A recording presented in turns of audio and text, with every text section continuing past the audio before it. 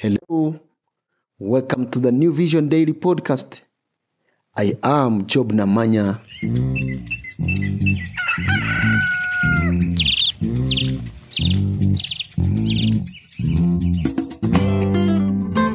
Today, I take you to Rukunjili district, where Lawrence Lule Tindamanyire, an 80-year-old retiree who once served as an employee of the East African community, is facing significant hardships as he seeks his pension from the government.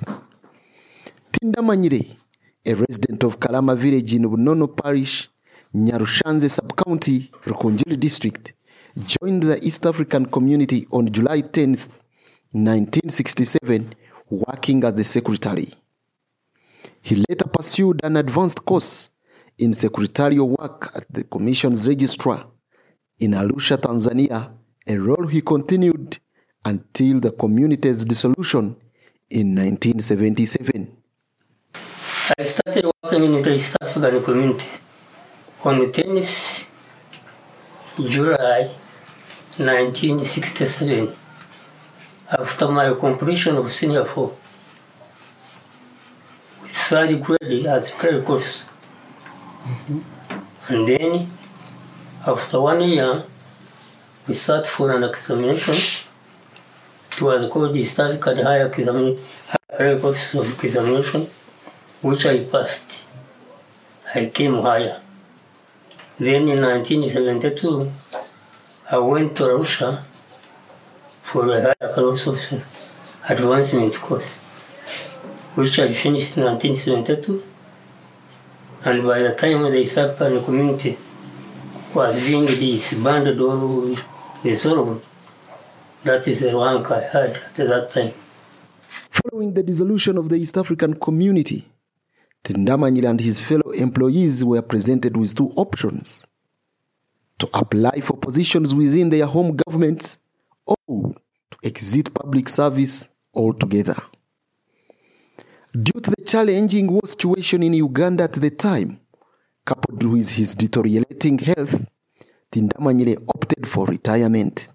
They told us that either you can, at your choice, you can either stay or you ask your bosses. By the time we see, the community was giving us some allowances, which were housing allowances and other allowances. So some of us, because of the situation by that time, it was not good. Saba, they had started fighting. They had killed Archbishop, Janani Rumu. In fact, Kampala was in trouble. Some of us, our friends were missing like needles. So when this Saba started, 78, almost 79, hitting a building like this, some decided to move out. In November 2000, an out-of-court settlement was reached between the government of Uganda and the former employees of the East African community, stipulating that government would disburse at least 45 billion shillings in retirement benefits to the group affected by the sudden termination of their contracts. This agreement marked the conclusion of a protracted legal battle that had been initiated by the former East African community employees in court in 1996. The government was expected to make these payments through the Ministry of Public Service. Per the agreement, the workers were to receive pension arrears dating back to July 1st, 1977, up to the present, and subsequent monthly pensions as outlined in the Pension Act of the East African Community Chapter 11 and the Pensions Act 281, amended by Decree 6 of 1978. We organized ourselves in former workers. We bought some lawyers. Because some of us, we paid fees to the association. And that association is the one which looked for lawyers, and the son that was Simogere and what. They opened a civil suit.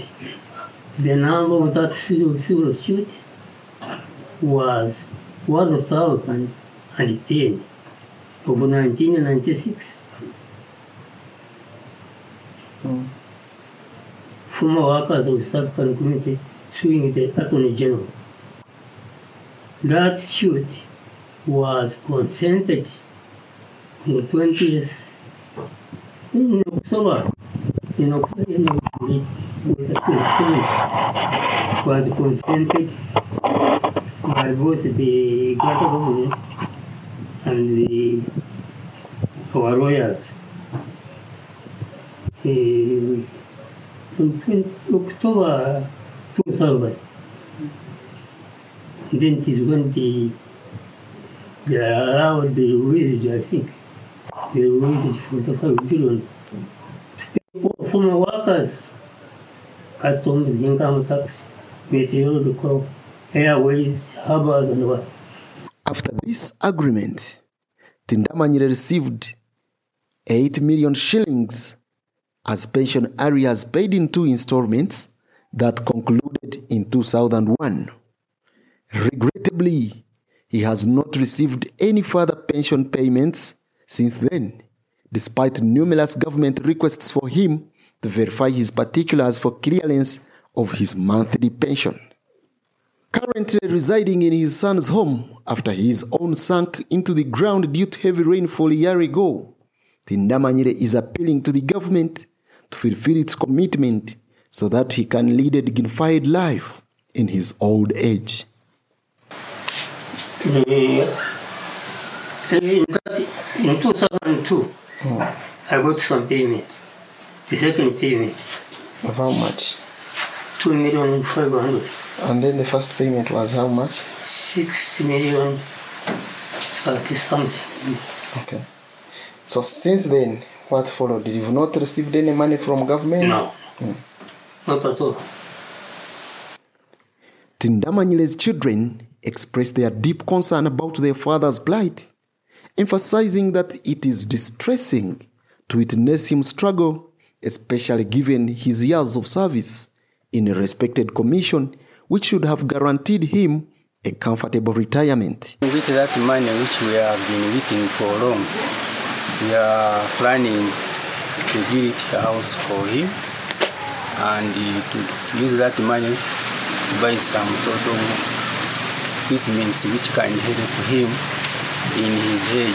Now his age, but the money is nowhere to be seen. They called him many times to go in Kampala Silva Baguma, the chairperson for pensioners in Kigezi sub-region, reports that his office routinely receives complaints from various former public workers who have not received their pensions. He calls for immediate attention to Tindamanyire's case, particularly as he is also grappling with a spinal ailment. We handle people who have been working in departments in Uganda, but often also we are approached by those who worked in the East African community. We have seen a lot of this. It's nice that now he can express himself whatever has happened. The other problem is that it seems the government has been willing to pay these people, but they have not been accessed. But the fact is clear. They are there, they are living, they are alive. They are alive, their documents are available. All identities show that they worked for the East African community, and the whole period from 1967 to the time when the East African community disintegrated, 1977. I really feel that this is a special case, a crippled person. It is difficult, such a person to go to Kampala and begin seeing offices and so forth. But it's a fact it is identified is there, is living, we feel he should access his benefits. I know, before I was crippled, he used to move to Kampala for verification.